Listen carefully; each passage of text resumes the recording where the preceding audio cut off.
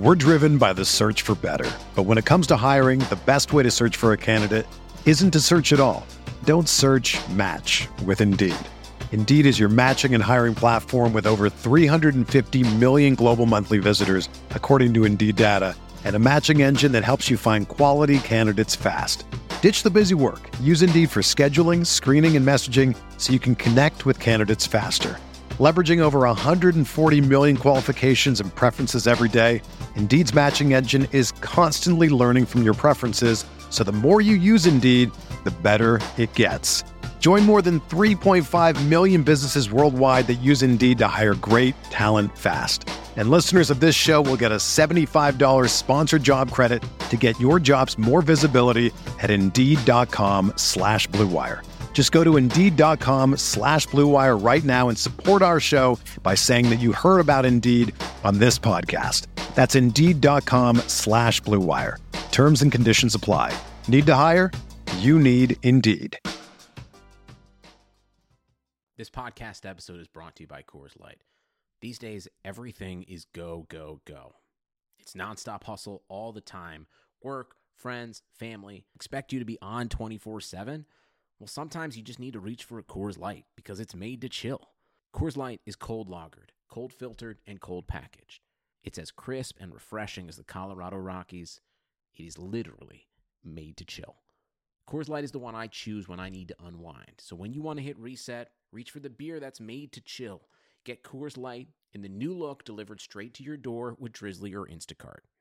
Celebrate responsibly. Coors Brewing Company, Golden, Colorado. This episode is sponsored by Schwans.com. What are you having for dinner tonight? Good question. Schwann's Home Delivery has a solution for you. Stock up your freezer with high-quality frozen foods like premium meats and sides, delicious ready-made meals, ice cream, and more. No subscriptions, no memberships, just a friendly yellow truck that's been delivering food for almost 70 years. Listeners of this show get a special deal. Get 20% off your first order with code YUM20. Check out schwans.com/YUM for details. This podcast is part of the Big Heads Media Podcast Network. Go to bigheadsmedia.com for more podcasts.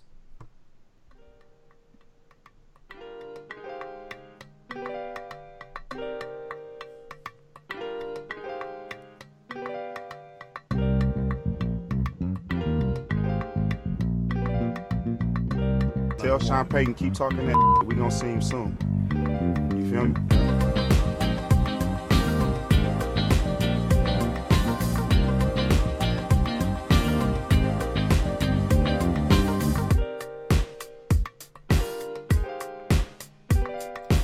All right, welcome back to another episode of the Butting Heads podcast from Rams Talk Radio. I'm C. Rivero. As always, I'm here with Johnny Gomez. It is a beautiful day for Rams fans. All is shining bright. No problems to report, right, man? I mean, everything's very nice and dandy over here. Yeah, fans are really, really happy with the direction this team is going. Everyone's a big proponent of Jared Goff. You know, we're solid. You know, no one's planning on cutting anyone's heads off. No, and everyone's healthy. Team is on a bit of a winning streak. It's great. Except none of that's true. Here we are. The Rams lost their third straight game this week. We added 2 players to the injured reserve over both of these happened today. So that's delightful. So we're going to talk about all of this, guys. And it's full disclosure. I don't know how upbeat this podcast is going to be, but luckily for you guys, I am at my best when I'm shitting on the Rams and not praising them. I don't know about you, Johnny. Well, I would prefer not to shit on the Rams, but doesn't look like we have much of a choice today, does it? No, and I mean, we'll talk about the positives from the 49er game probably, because believe it or not, there were a couple. It's just it's a third straight loss to a team in our division that we all hate, and it was the worst offensive performance in a long time for the Rams. But before we get into everything, don't forget you can get our podcast wherever you listen to your podcasts, iTunes, SoundCloud, Stitcher, you name it, we're there. If we're not there, let us know. We'll be there. Don't forget to check out our other shows on our podcast feed, Rams Talk Radio, Rams Uncensored, Rampage Radio, and the Rams Brothers Podcast. full slate for you guys, man. We're putting out content every day. And don't forget, leave us a 5-star review on Apple Podcasts and be entered to win a NFLshop.com gift card. Send an email with a screenshot of the review to ramstalk1945@gmail.com. And, yep, tell us who's entering, and you'll be entered to win. All right, I don't even know where to start, man. Joseph Noteboom, Aqib Talib, both added to the injured reserve today.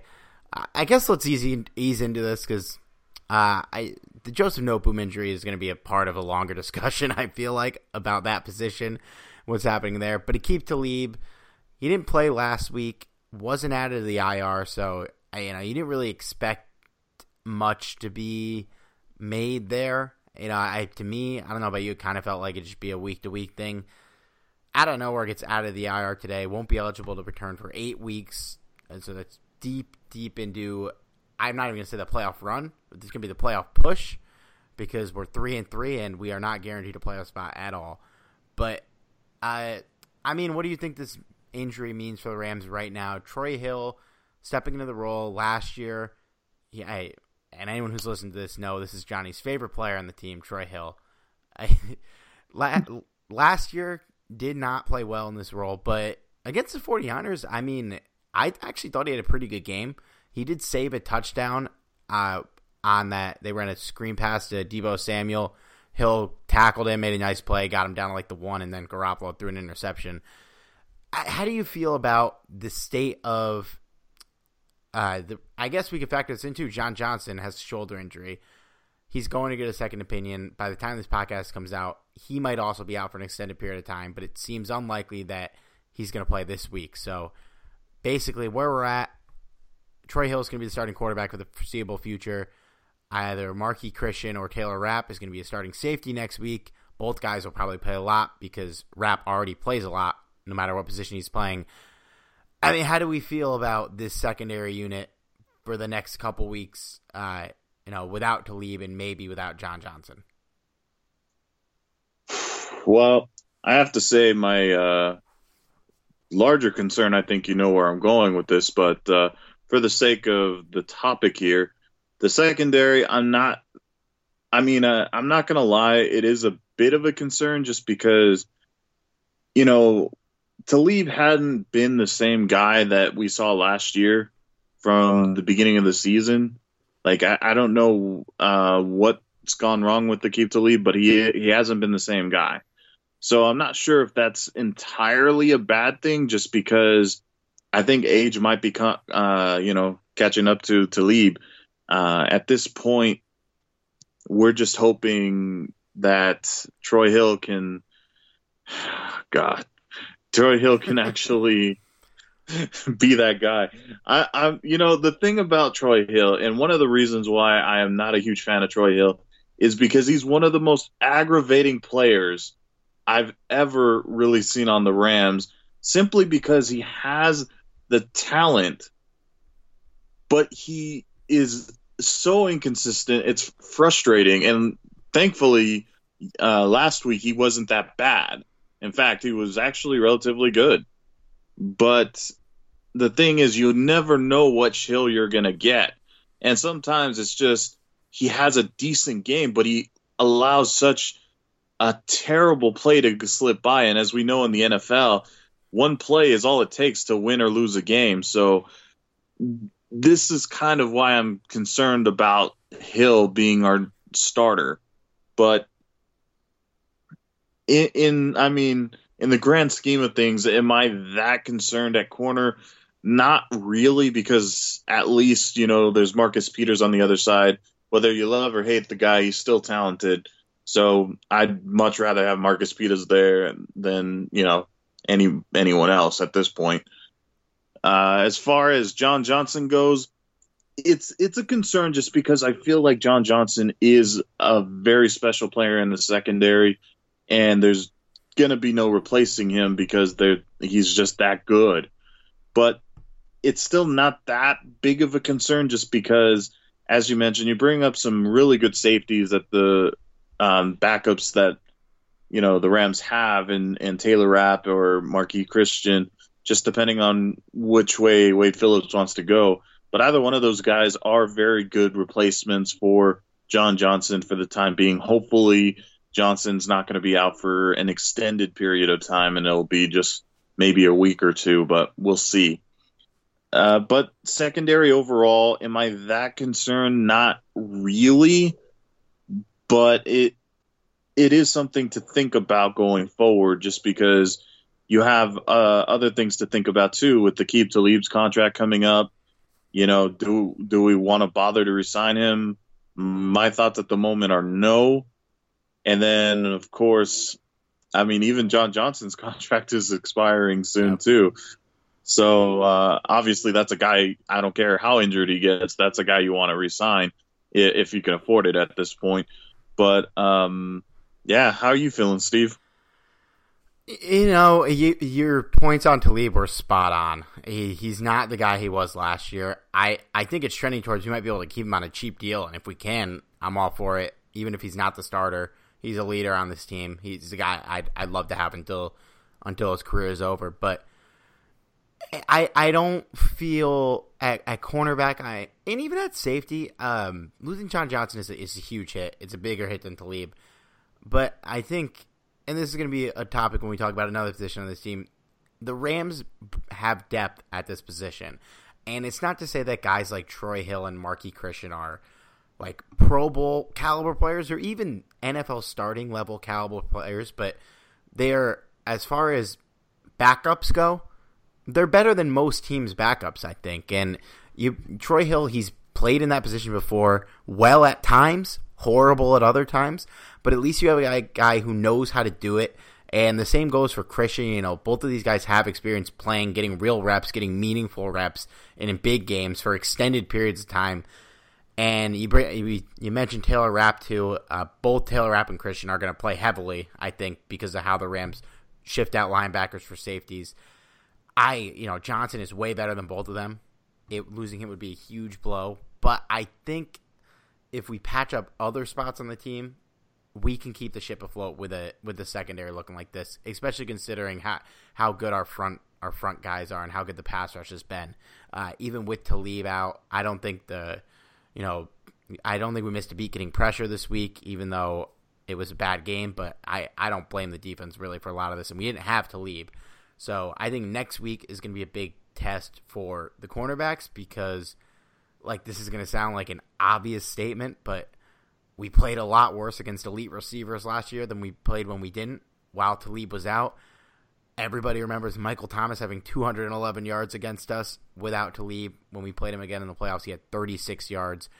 So that, I think, is going to be a huge test, and I think we'll have a better read on how that'll play out next week after we play Julio Jones and Calvin Ridley, because those are some very good players down there in Atlanta. And with safety, I mean, we'll see. We don't know what's going on with John Johnson. If you read the quotes from McVay today, he said he's getting his shoulder evaluated. When they asked him if he could be out for the game, McVay said that's a possibility. He's got to get an MRI, second opinion, and they'll have some updates for us.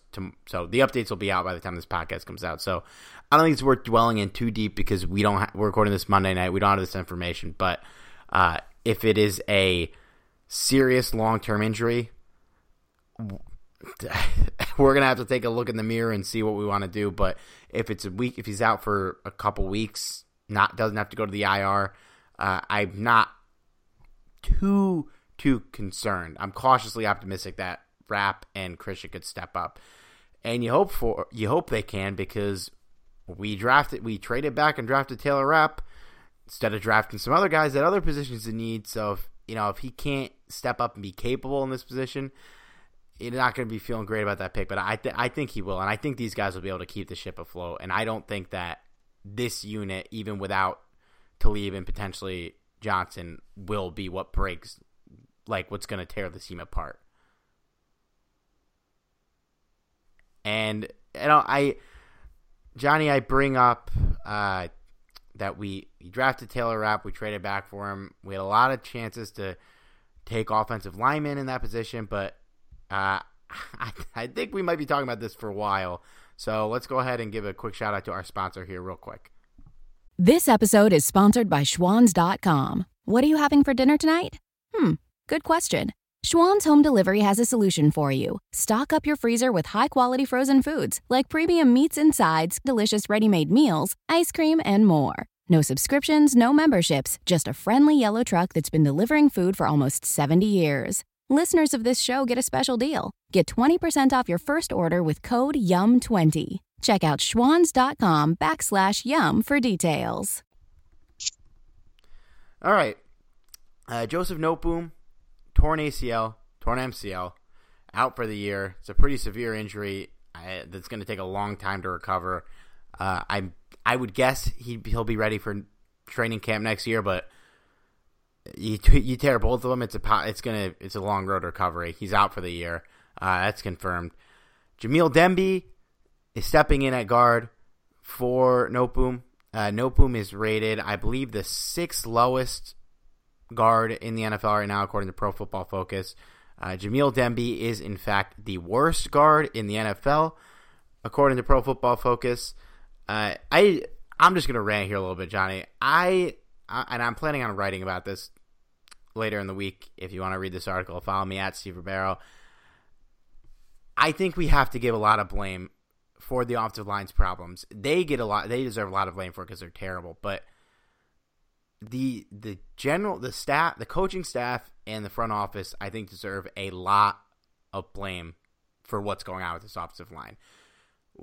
I think pretty much everyone, there are some crazy people who thought Noteboom is like the second coming of Orlando Pace, and that Brian Allen is going to be, a 10-year starting center who's going to be a great player at the position. They had a lot of faith in these guys, but I think most of us only had faith in these two really because of how much faith it seemed that the Rams had in them.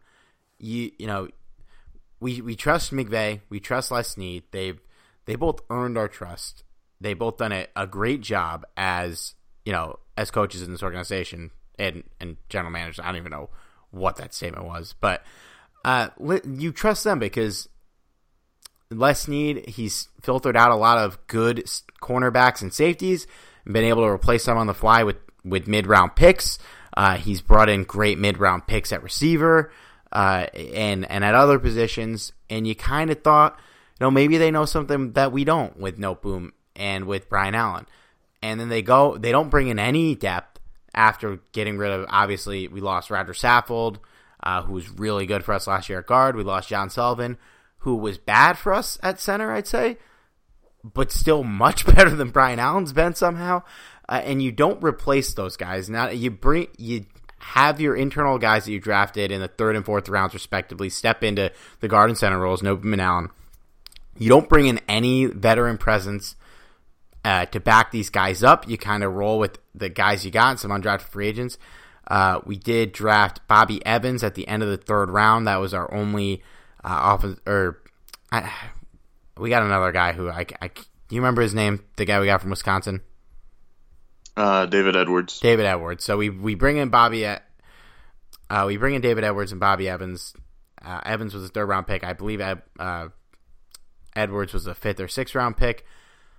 But you had this, if you had chances to draft offensive linemen that are playing right now, you have the 31st pick, and you trade back to 45, and guys that get picked in between that time, Caleb McGarry, Greg Little, Cody Ford, Dalton Reisner.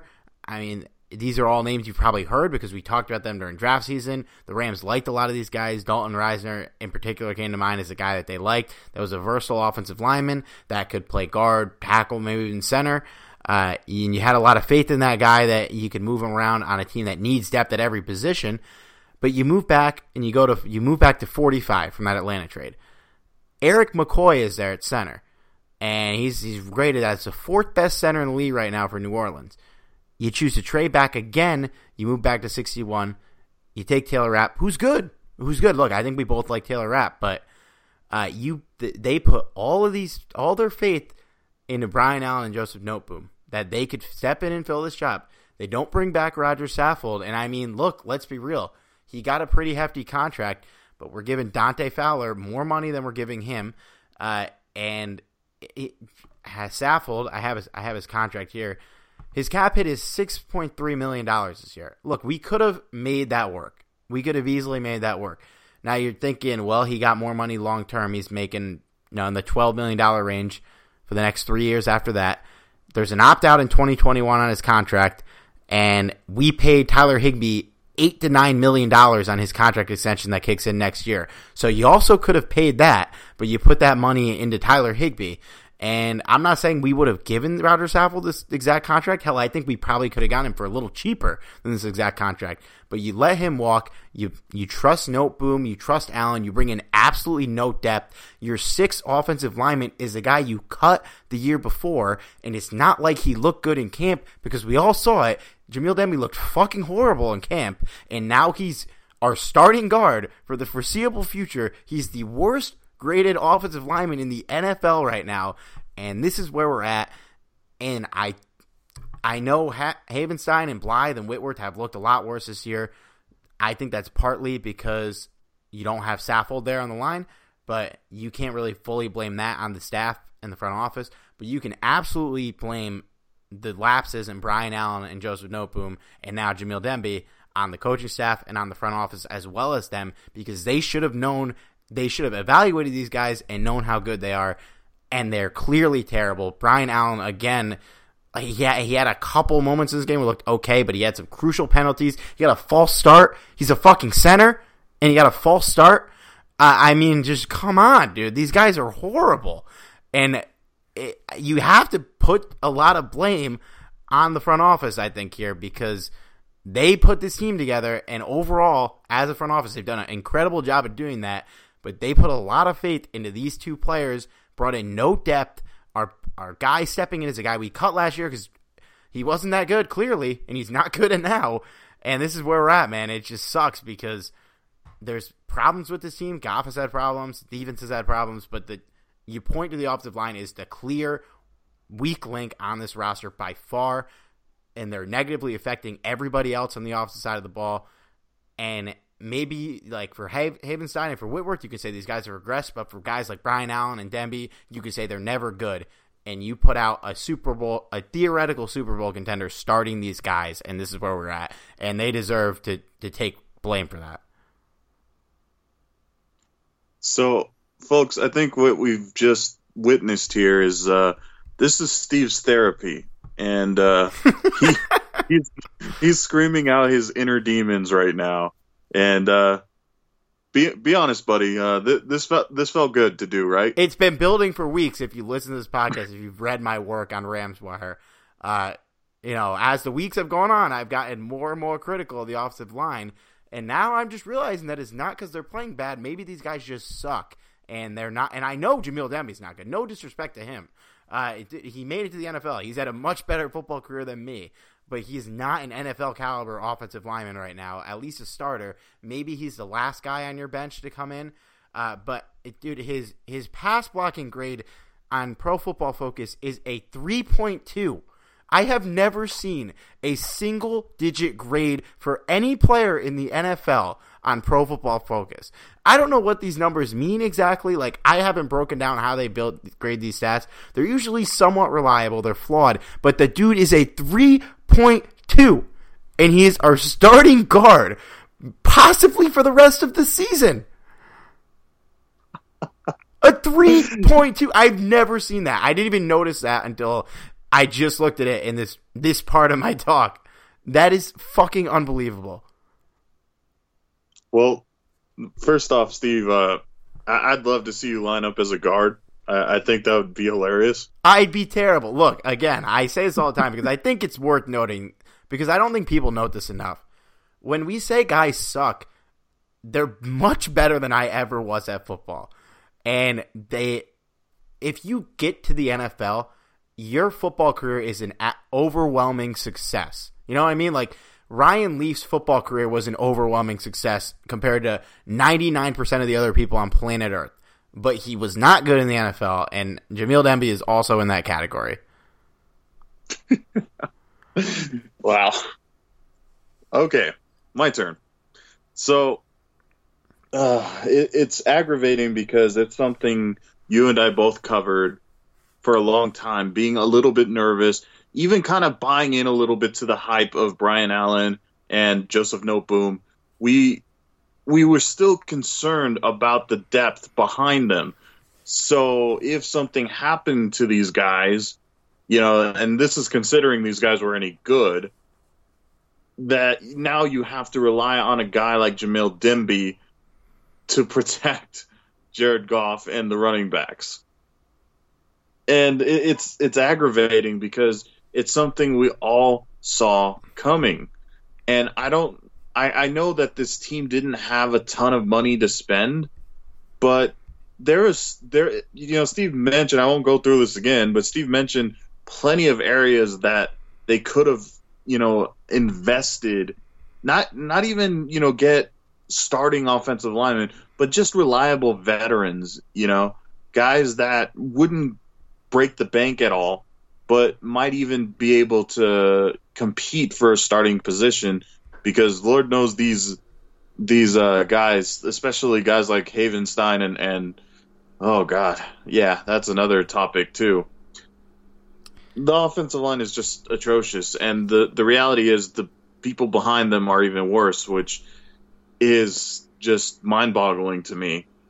And now you're basically using Jamil Demby, who, as Steve very well noted, that is quite possibly the worst offensive lineman in the NFL right now. That's starting anyway. No offensive lineman eligible for Pro Football Focus's stats has a pass block rating below 20. And he's at a 3.2? Yeah. Like, are you fucking kidding me? I'm gonna keep talking, because I'm gonna look up other blocking numbers on this website and see if anyone has anything in single digits. Yeah, it's just, honestly, I don't even need Pro Football Focus to tell me how terrible of a offensive lineman that Demby is, because you saw it this past weekend. Maybe I'm a little bit higher on Joseph Noteboom as a guard than what most people were, because I thought Joseph Noteboom was doing relatively okay.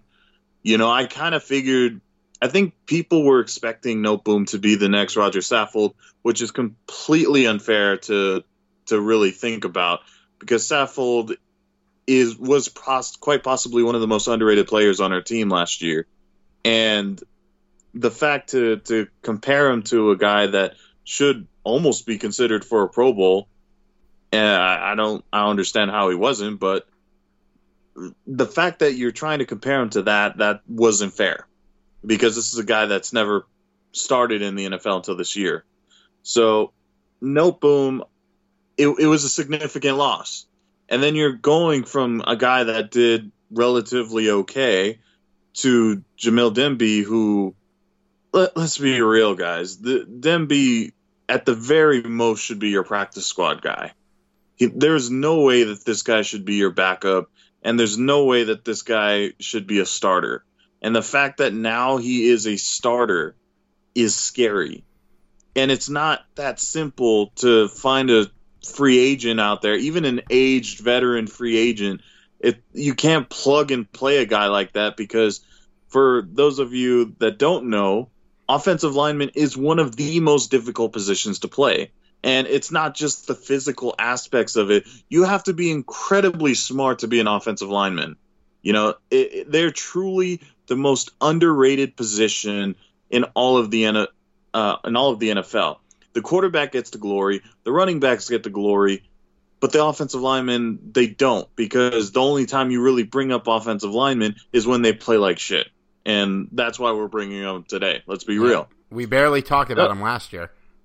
Well, it's true. It's true. It's never, Roger Saffold played a hell of a game last week. Andrew Whitworth continues to dominate the field. It's never that. But the only time we bring them up is when they play like shit. So that's how you know you have a damn good offensive lineman, is when you don't ever talk about them. So for those that are, one of the reasons why I'm not active on Twitter is because it's aggravating hearing some people's opinions.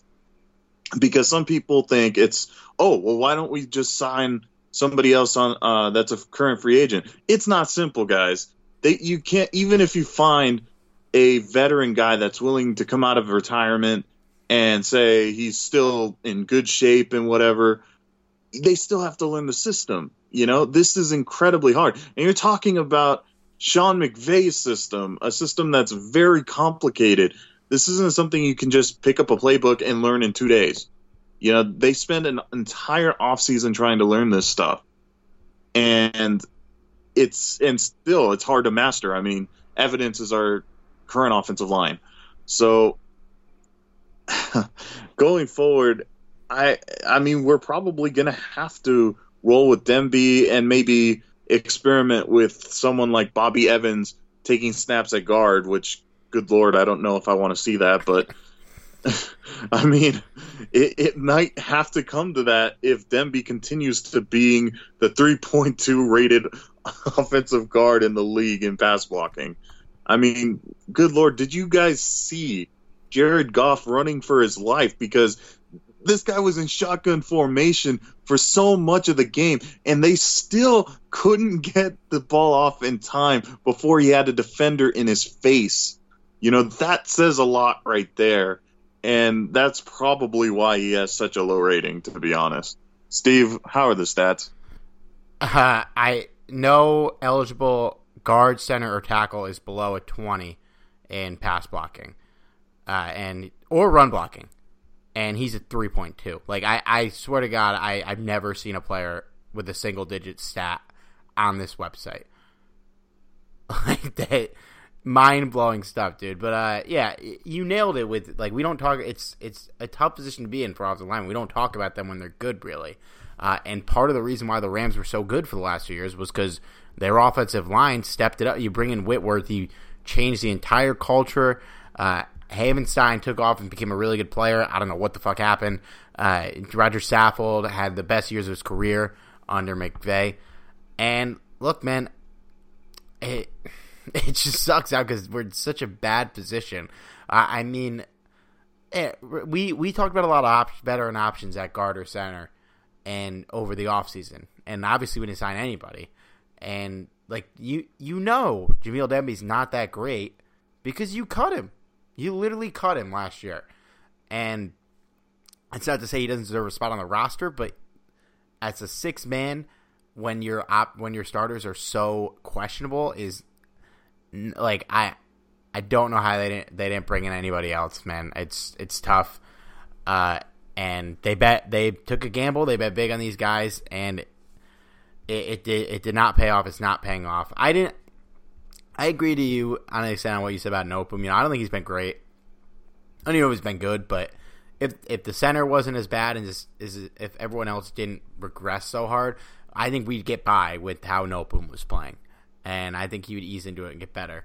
Do you think there's a chance they make a move for an offensive lineman? I mean, maybe they attempt to go after Trent Williams or somebody like that? I would love that, honestly. I think that would make my day. Hell, it would make my year at this point. But I think it would be very complicated because, first off, what do you give up for him? Because, I mean, there really isn't a whole lot of players we can offer that we have a surplus of unless you want to give one of our wide receivers, which...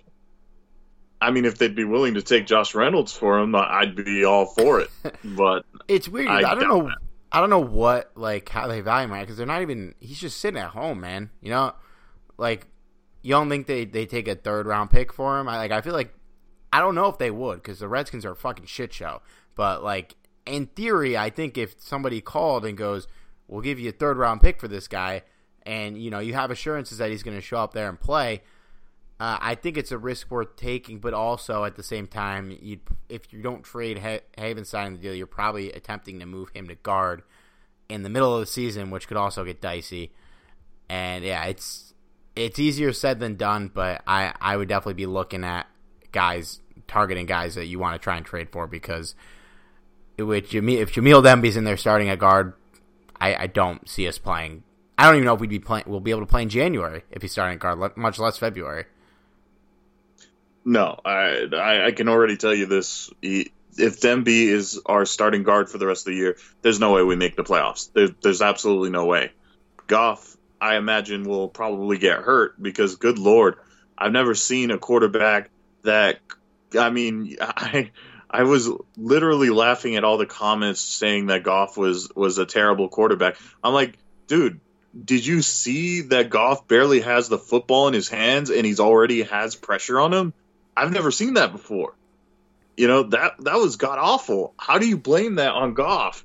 I mean, I'm not going to sit here and say that he was perfect and that he had no faults in this game, because there was a few targets he should have made. But at that point, like, man, I don't blame the guy. But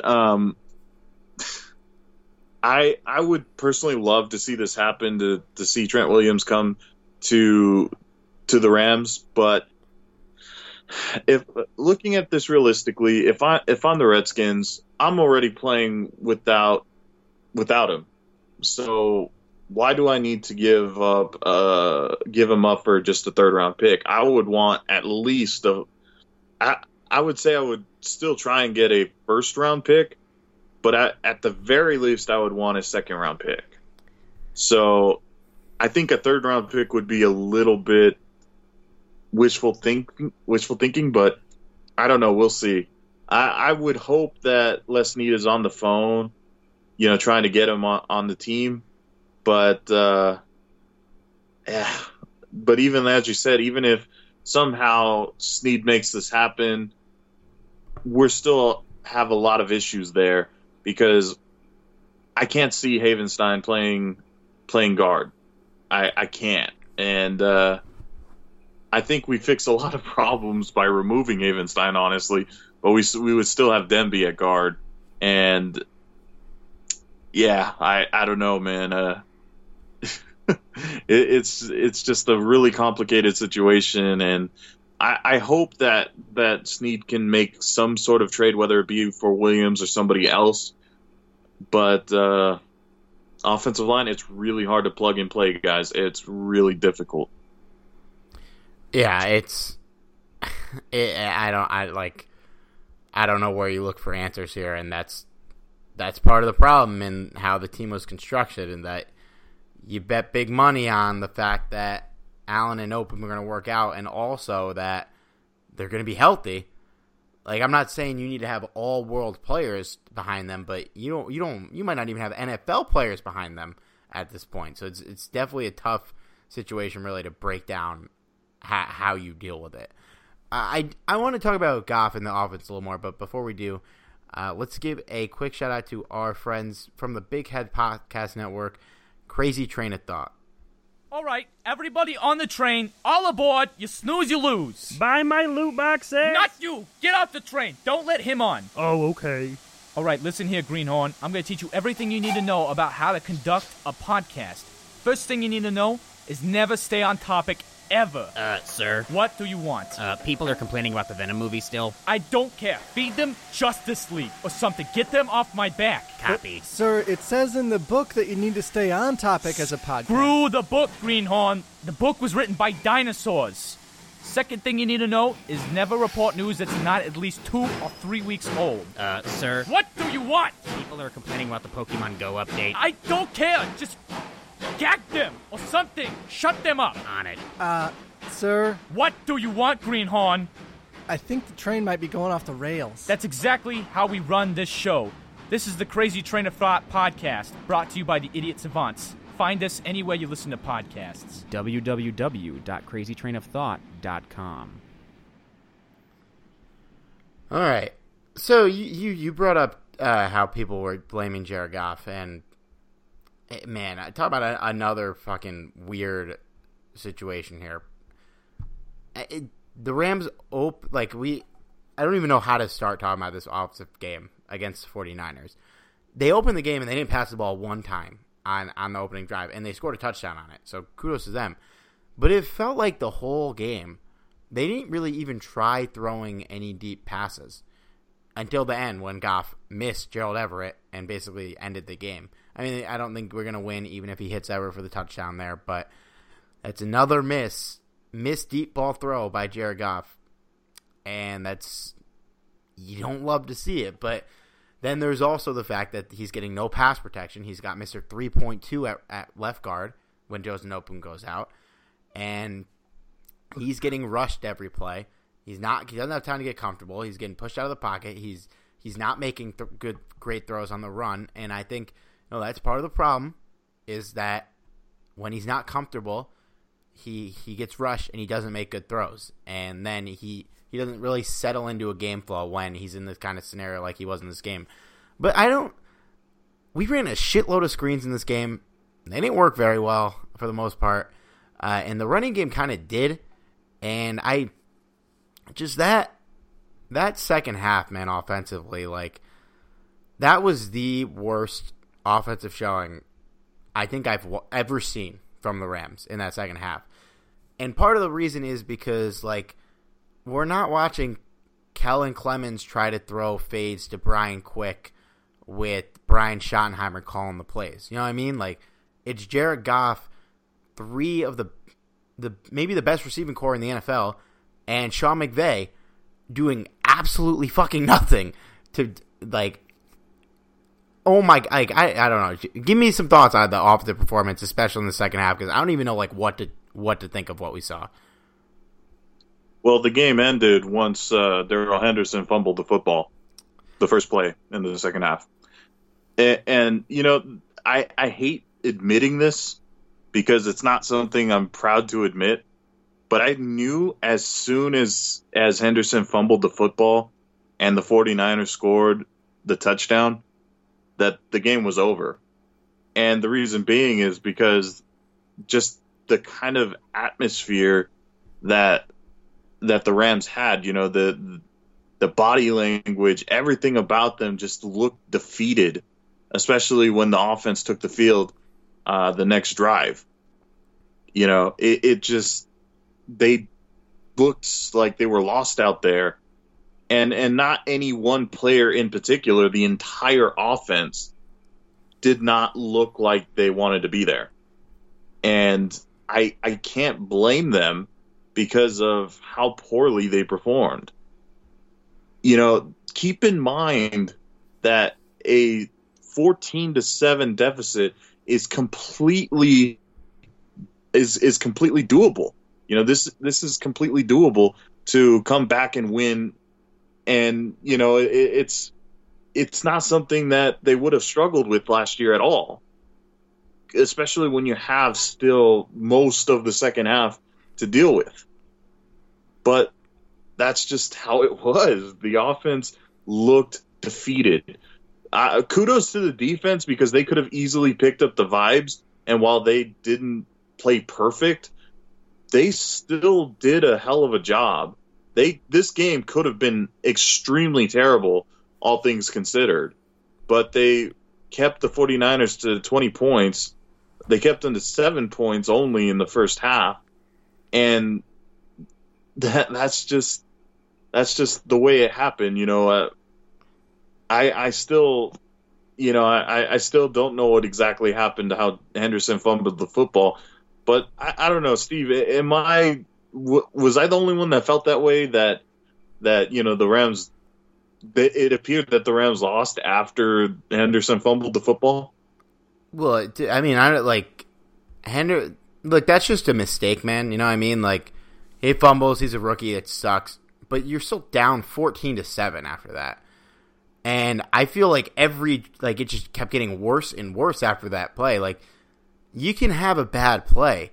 You can't have 7 consecutive bad plays amassing to 3 different drives. They had 2 drives in the second half out of 7 where they got a first down. And it was even at the end of the game, like, every time we touched the football until every possession in the second half, we were still in the game, which made it even more frustrating that this was the most pitiful, disgusting offensive performance I think I've ever seen. Guys were just missing blocks. Goff was missing throws. There was the third drive of the second half. I have notes. I'm trying to decipher them into content. Third drive of the second half, we ran 3 screenplays in a row, and they did not work. and we did not get the first down. So, no, that wasn't the same drive. But we ran so many screens, we weren't looking downfield, and I don't know if that's part of because McVay didn't trust Goff, or he didn't trust the offensive line, or he didn't trust both, or he just didn't think that was the right game plan for whatever reason. But, like, my God, man, it was disgusting to watch, and it was much more painful to watch than the Tampa Bay Buccaneers looking like the 2007 Patriots the other week. Because I don't understand how McVay was coaching such a bad game, Goff was playing such a bad game, the line was just didn't look like they wanted to be there. We got stuffed on 1 yard situations so many times in this game. Like, you want to say Todd Gurley is not the man he used to be. Say you want about Todd Gurley, I think they score a couple more points if he's their running back in this game, because for whatever reason they kept running Malcolm Brown into the ground. Darrell Henderson had that drive where he comes in, I think it was his first drive of the game, he has 2 like electrifying runs, literally carries us to the 1 yard line by himself essentially. They take him out, they put in Malcolm Brown, and he just runs straight up the middle twice and doesn't get it either time. There were just so many unexplainable things. Brian Allen got called. It was 2nd and inches after they got a 9 yard run. Brian Allen gets called for a holding on 2nd and inches because they're passing it. Like, that's the time they look for a deep pass, a 2nd and inches, when you know damn well you got a really good chance of getting sacked every play. And just mistake after bad call, after missed block, after everything and everything. We went 4 and out twice in the second half. One time Goff threw the ball, I think it was to Everett and then to Kupp. I don't even know if they were past where you needed to be to get the first down. Barely. And both times it was a tough single coverage. The guys didn't make the play, but you do it twice in a row. I don't know what you're doing. I don't know, man. And then the second to last drive of the game, where we got sacked 3 times in a row.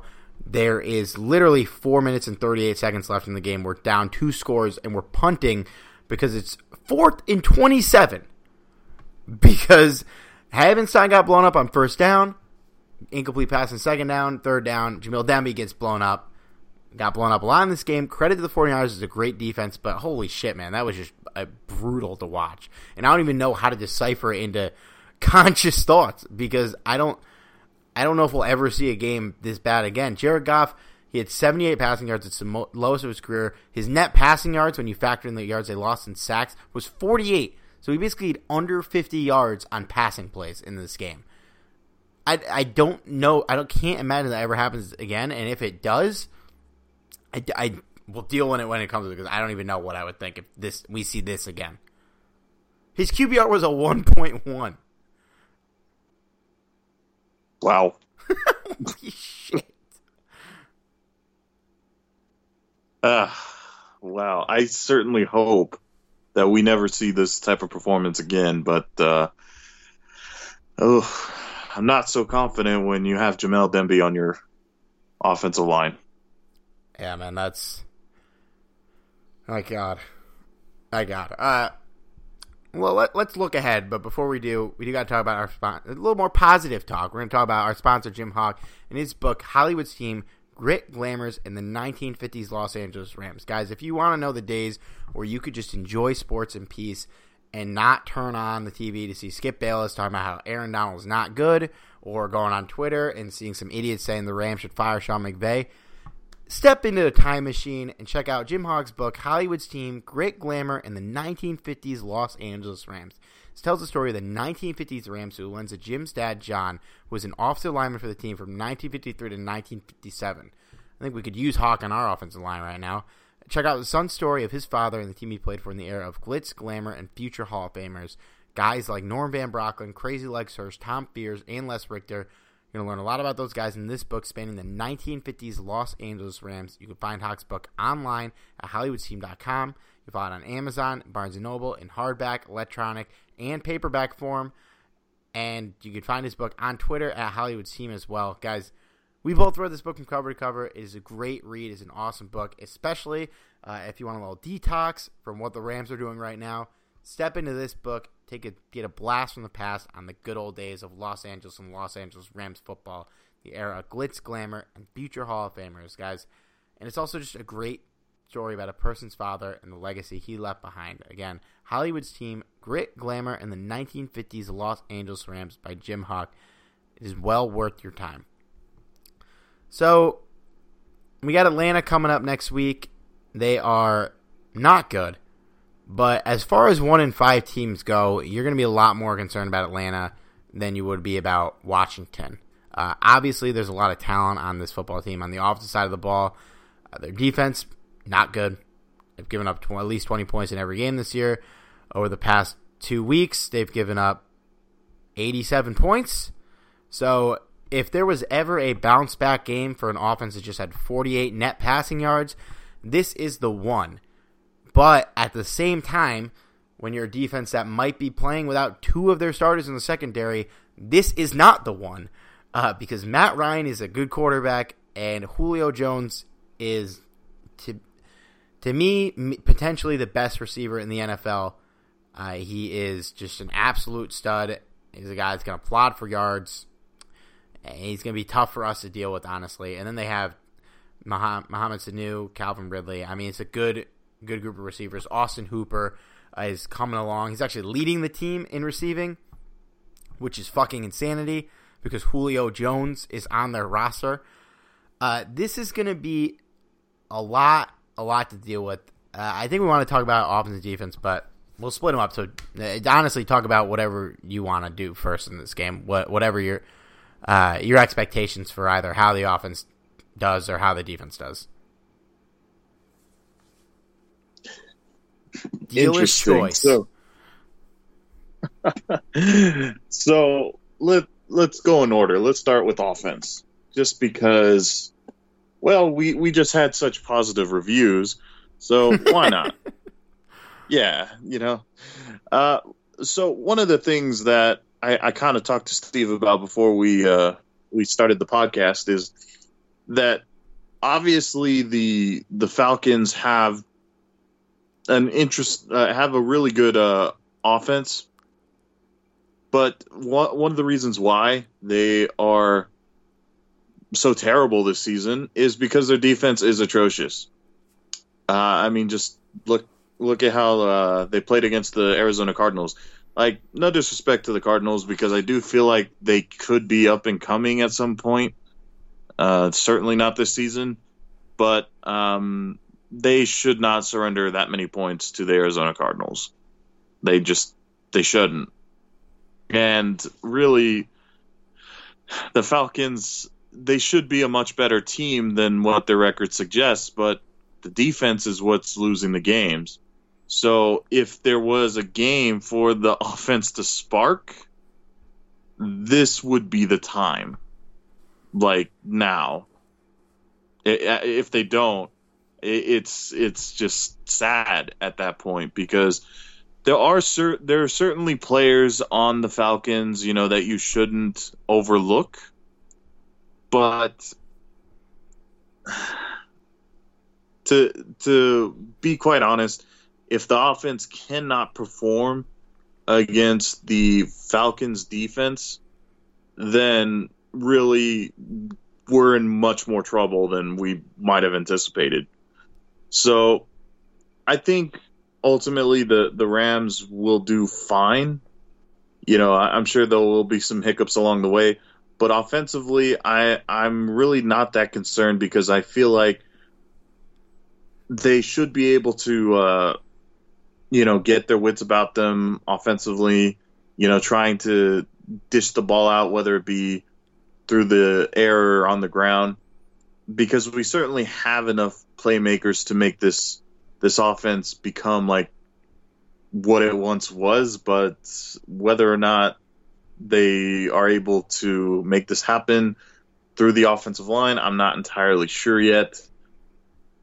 But I will say this, it'll be nice not having to deal with the 49ers front seven. How are you feeling offensively, Steve? Well, I mean, we've played a lot of really good fucking defensive fronts this year, and maybe this is the week where I would love to be proven wrong about this offensive line. It would give me great joy and pleasure if Brian Allen goes to the Pro Bowl this year, thanks to 10 of the best games in NFL history. Do I think it's going to happen? No, but it would be fucking fantastic. And I am really curious to see how this game plays out, because you look at who we've played. I mean, the line has been terrible, but at the same time, you played against some monster pass rushes. Everyone we've played this year, I think, has a good defensive line, if not great. Myles Garrett, Shaq Barrett, Jadeveon Clowney for the 49ers front seven, which is unbelievable. Cam Jordan, Joe McCoy. You played against a lot of really good players so far. This is not one of those teams. In the next 2 weeks, I could see the Rams riding it out into the bye week. We just see how their offensive line plays out. Do you know when the NFL trade deadline is? I have no idea, to be honest. October 29th. So, yeah, that's right after the Bengals game. I could see them taking these two games, letting it ride out, because it's Atlanta and it's Cincinnati. I mean, if your offensive line is bad in these two games, then you need to make a goddamn trade if you want any chance of playing in the playoffs, which, given the talent of this team, they absolutely should. It's weird saying it after what we watched last week, but I have to feel optimistic, man. This is not a good defense. This is, in theory, a good offense. If this line can be passable, and we didn't even talk about the running back injuries. If Todd Gurley's out there, I think they should explode in this game. And I think McVay will come in motivated. And I think he's going to come in with the motivation that, was it 3 years ago and against Atlanta when Dan Quinn essentially got Jeff Fisher fired? Right? That was Atlanta, not the Patriots. And then they fired Jeff Fisher the next game, right? Yeah, I think it was, now that you mention it. Well, let's call this the Jeff Fisher redemption game, where we blitzed the Falcons defense so badly that they fired Dan Quinn, because I don't know if he makes it past the bye week if they start out 1-7. I think you have to have faith that this is the bounce back game, because if you don't have faith, then you don't have faith in this roster at all. And I do. I believe in Goff. I think he's been really flawed this year and bad at times, but the offensive line's not helping him. But at the same time, if he wants to be a truly great quarterback, he's not going to have a top 5 offensive line every year. That's just the facts of the NFL, and he's got to do better. I do think they bounce back. I think it's a big blow-up game offensively. Are you in agreement there? I believe in Harvey Dent. I'm sorry. When I heard you say I believe, I queued you up for it. I did. I just, I need to see the Joker, man. I haven't seen the Joker movie, and I'm going horribly off topic. Okay, so it was great. I saw it. We'll talk about it. We'll talk about it when you see it. We'll come back to it. Okay, fair enough. So yeah, I think that when it's all said and done, I do believe that the Rams could bounce back this week. It's there. They have it right there. It's just whether or not they can actually do it with the offensive line. I think even if Todd Gurley sits out this game, I still believe in Malcolm Brown. I still believe in Darrell Henderson. They did not have a good game against the 49ers. But if they can't do it against the Falcons, then good Lord, I don't know what we're going to do for the rest of the season. But, yeah, that said, I think it's fair to say that the Rams should be able to win this game with ease. I'm not even saying this game should be a close game. I'm saying that they should win with ease. If they don't, this is very alarming. Well, let's talk about the other side, because I think for all the slack we're going to give Atlanta here, they're not a good team, but they have a lot of talent on that offensive side of the football. We're missing a couple guys on defense. I think that they might be a handful to deal with offensively. And if you ever wanted the test of if this secondary can hold up without Talib and without Johnson if he's – I can't imagine he plays in this game, but if he's out extended time. This is the one, man, because they got 5 guys that you need to pay attention to on offense pretty much at all times. It's kind of like the Rams where, like Everett and Higbee, they're not the best players, but as the 5th option in the passing game, they're lethal. Same thing goes for Mohamed Sanu. I don't think he's a great receiver, but he's decent, and he's the 5th guy in this offense. You got to deal with Julio, who, God bless whoever has to cover him in this game. Probably Marcus Peters. I'll be saying a prayer in front of my bed for Peters tonight. And then you got Calvin Ridley. Troy Hill might be on this guy. Mohamed Sanu. Nico Coleman's going to be guarding somebody. We struggle against tight ends. Austin Hooper is playing out of his mind. And Kittle just had a nice game against us. The running game kind of sucks, but Freeman is still also a threat in the passing game too.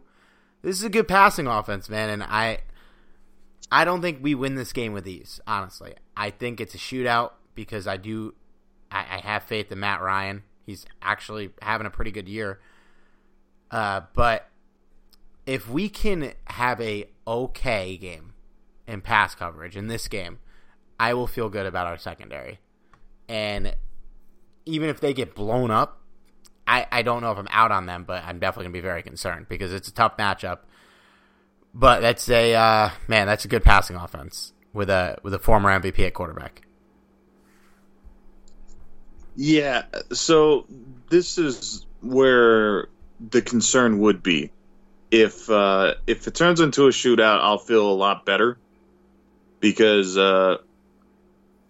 it wouldn't surprise me that the Falcons would offensively wise they would do well, just because there's just so many weapons.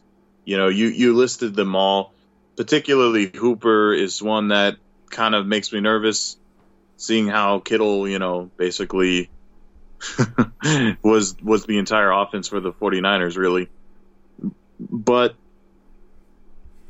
yeah, that's something that I feel like is going to be a concern, especially with the kind of hurt secondary. This is kind of where we need the front seven to come in and, really, really put a lot of pressure on Matt Ryan. We've all seen what happens when Matt Ryan is under pressure. This guy makes terrible mistakes when that happens.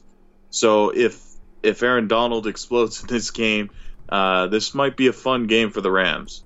This should be interesting. But yeah, I would say I'm more concerned with the secondary more than anything in this game, just because I'm not really a believer in Freeman, Donta Freeman.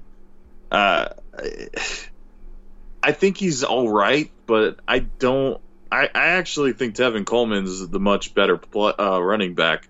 No longer with the team, obviously, and with the 49ers. Yeah. But are you going to butt heads with me on that one? I don't know if Freeman's that good anymore, but I don't think Coleman's very good. I mean, we just watched him. I don't think he's that good. I'm more of a Breida guy myself, but compared to Freeman, I think I'd rather have Coleman. Yeah. I don't know. I don't think either of them are very good, right? I think Freeman, though, was good at a time. I don't think he's as good anymore.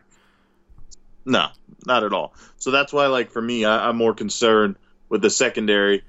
I think we should be able to contain Freeman. He still has something left in the tank, so we shouldn't overlook him. But the biggest thing would obviously be the secondary and trying to find somebody who can contain Julio Jones, Calvin Ridley, Mohamed Sanu, and Austin Hooper. That's pretty epic there, man. Yeah,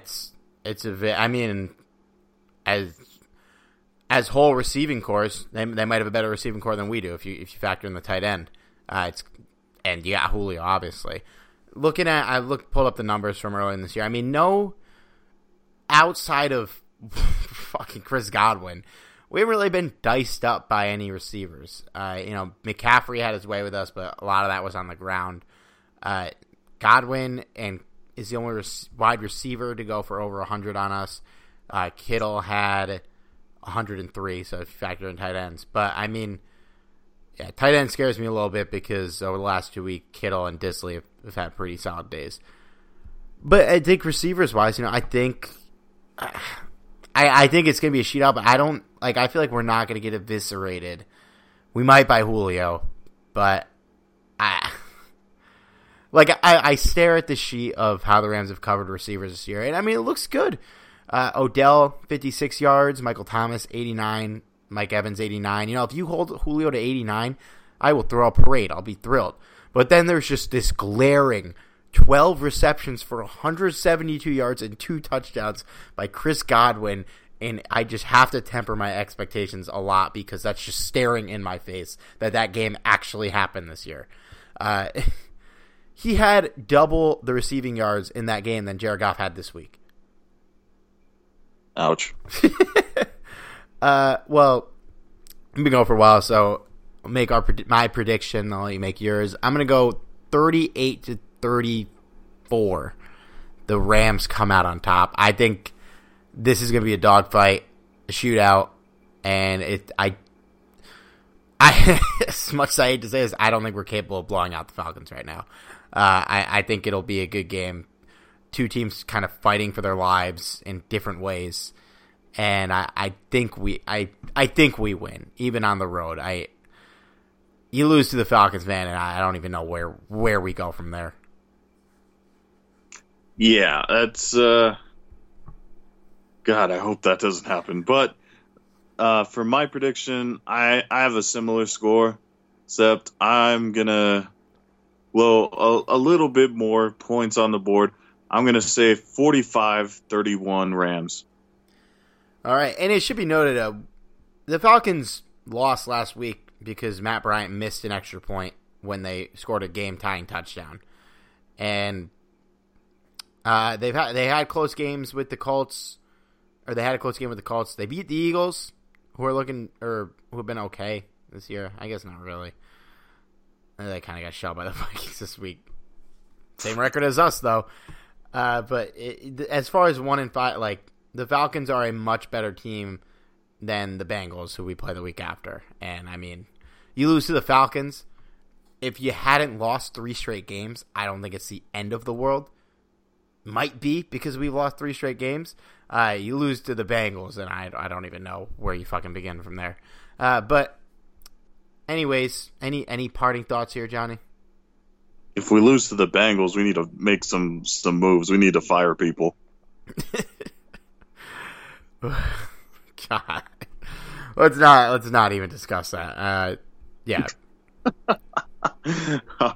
that's my departing thought. I think just my parting thought is a loss to the Falcons is possible, and I don't think we need to say people need to get fired if we do, but it's gonna be really shitty if we do. A loss to the Bengals, and yeah, I will hear any and all bad. Fire McVay, bench Goff, fire Les Snead takes. You name them, I'll hear them if we lose to the Bengals. But don't forget, check out our shows for the rest of the week. Rams Talk Radio will be back. Rams Uncensored on Friday. Follow Johnny on Twitter at Johnny506. Follow me on Twitter at C Ribeiro. Follow Rams Talk on Twitter at Talk Rams. Don't forget 5-star review on Apple Podcasts. Like us on Facebook. Join the Rams Talk crew. And yeah, we'll talk to you guys next week.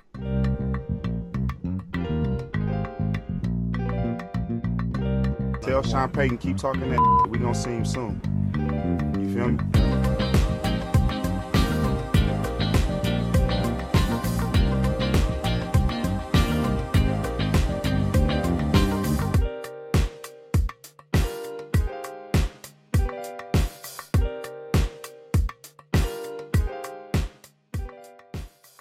The NBA is back.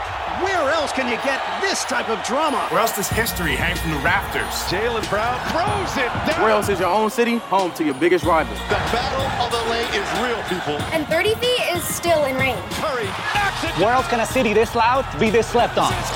Where else is history still in the making? Oh, my goodness. Where else? The NBA, only here. Season begins December 22nd on ABC, ESPN, TNT, and NBA TV. You can't control what's outside your home, but you can control what comes in. Because Clorox disinfecting wipes kill 99.9% of viruses and bacteria, including COVID-19 virus, when used as directed on hard, non-porous surfaces. So whether it's from dirty doorknobs, dirty shoes, or something else, outside germs won't stand a chance. When it counts, trust Clorox. Kill Pseudomonas, Salmonella, and influenza virus type A2. Kill SARS-CoV-2 on hard, non-porous surfaces. Use as directed. Everyone is talking about magnesium. It's all you hear about. But why? What do we know about magnesium? Well, magnesium is the number one mineral that 75% of Americans are deficient in. If you are a woman over 35, magnesium will help you rediscover balance, energy, and vitality. Magnesium supports more than 300 enzymatic reactions in your body, including those involved in hormonal balance. From functional medicine doctors to mental well-being and female hormone experts, we all know that magnesium is the one mineral to improve all aspects of well-being and health. But which one? Magnesium Breakthrough from Bioptimizers, the trusted choice recommended by leading experts with 7 best-absorbed forms of magnesium to ensure your body receives the support it needs for overall well-being. Go to bioptimizers.com/balance today and use code BALANCE10 for 10% off. Support your journey to wellness at bioptimizers.com/balance. Magnesium Breakthrough from Bioptimizers, your foundation to optimal health and vitality.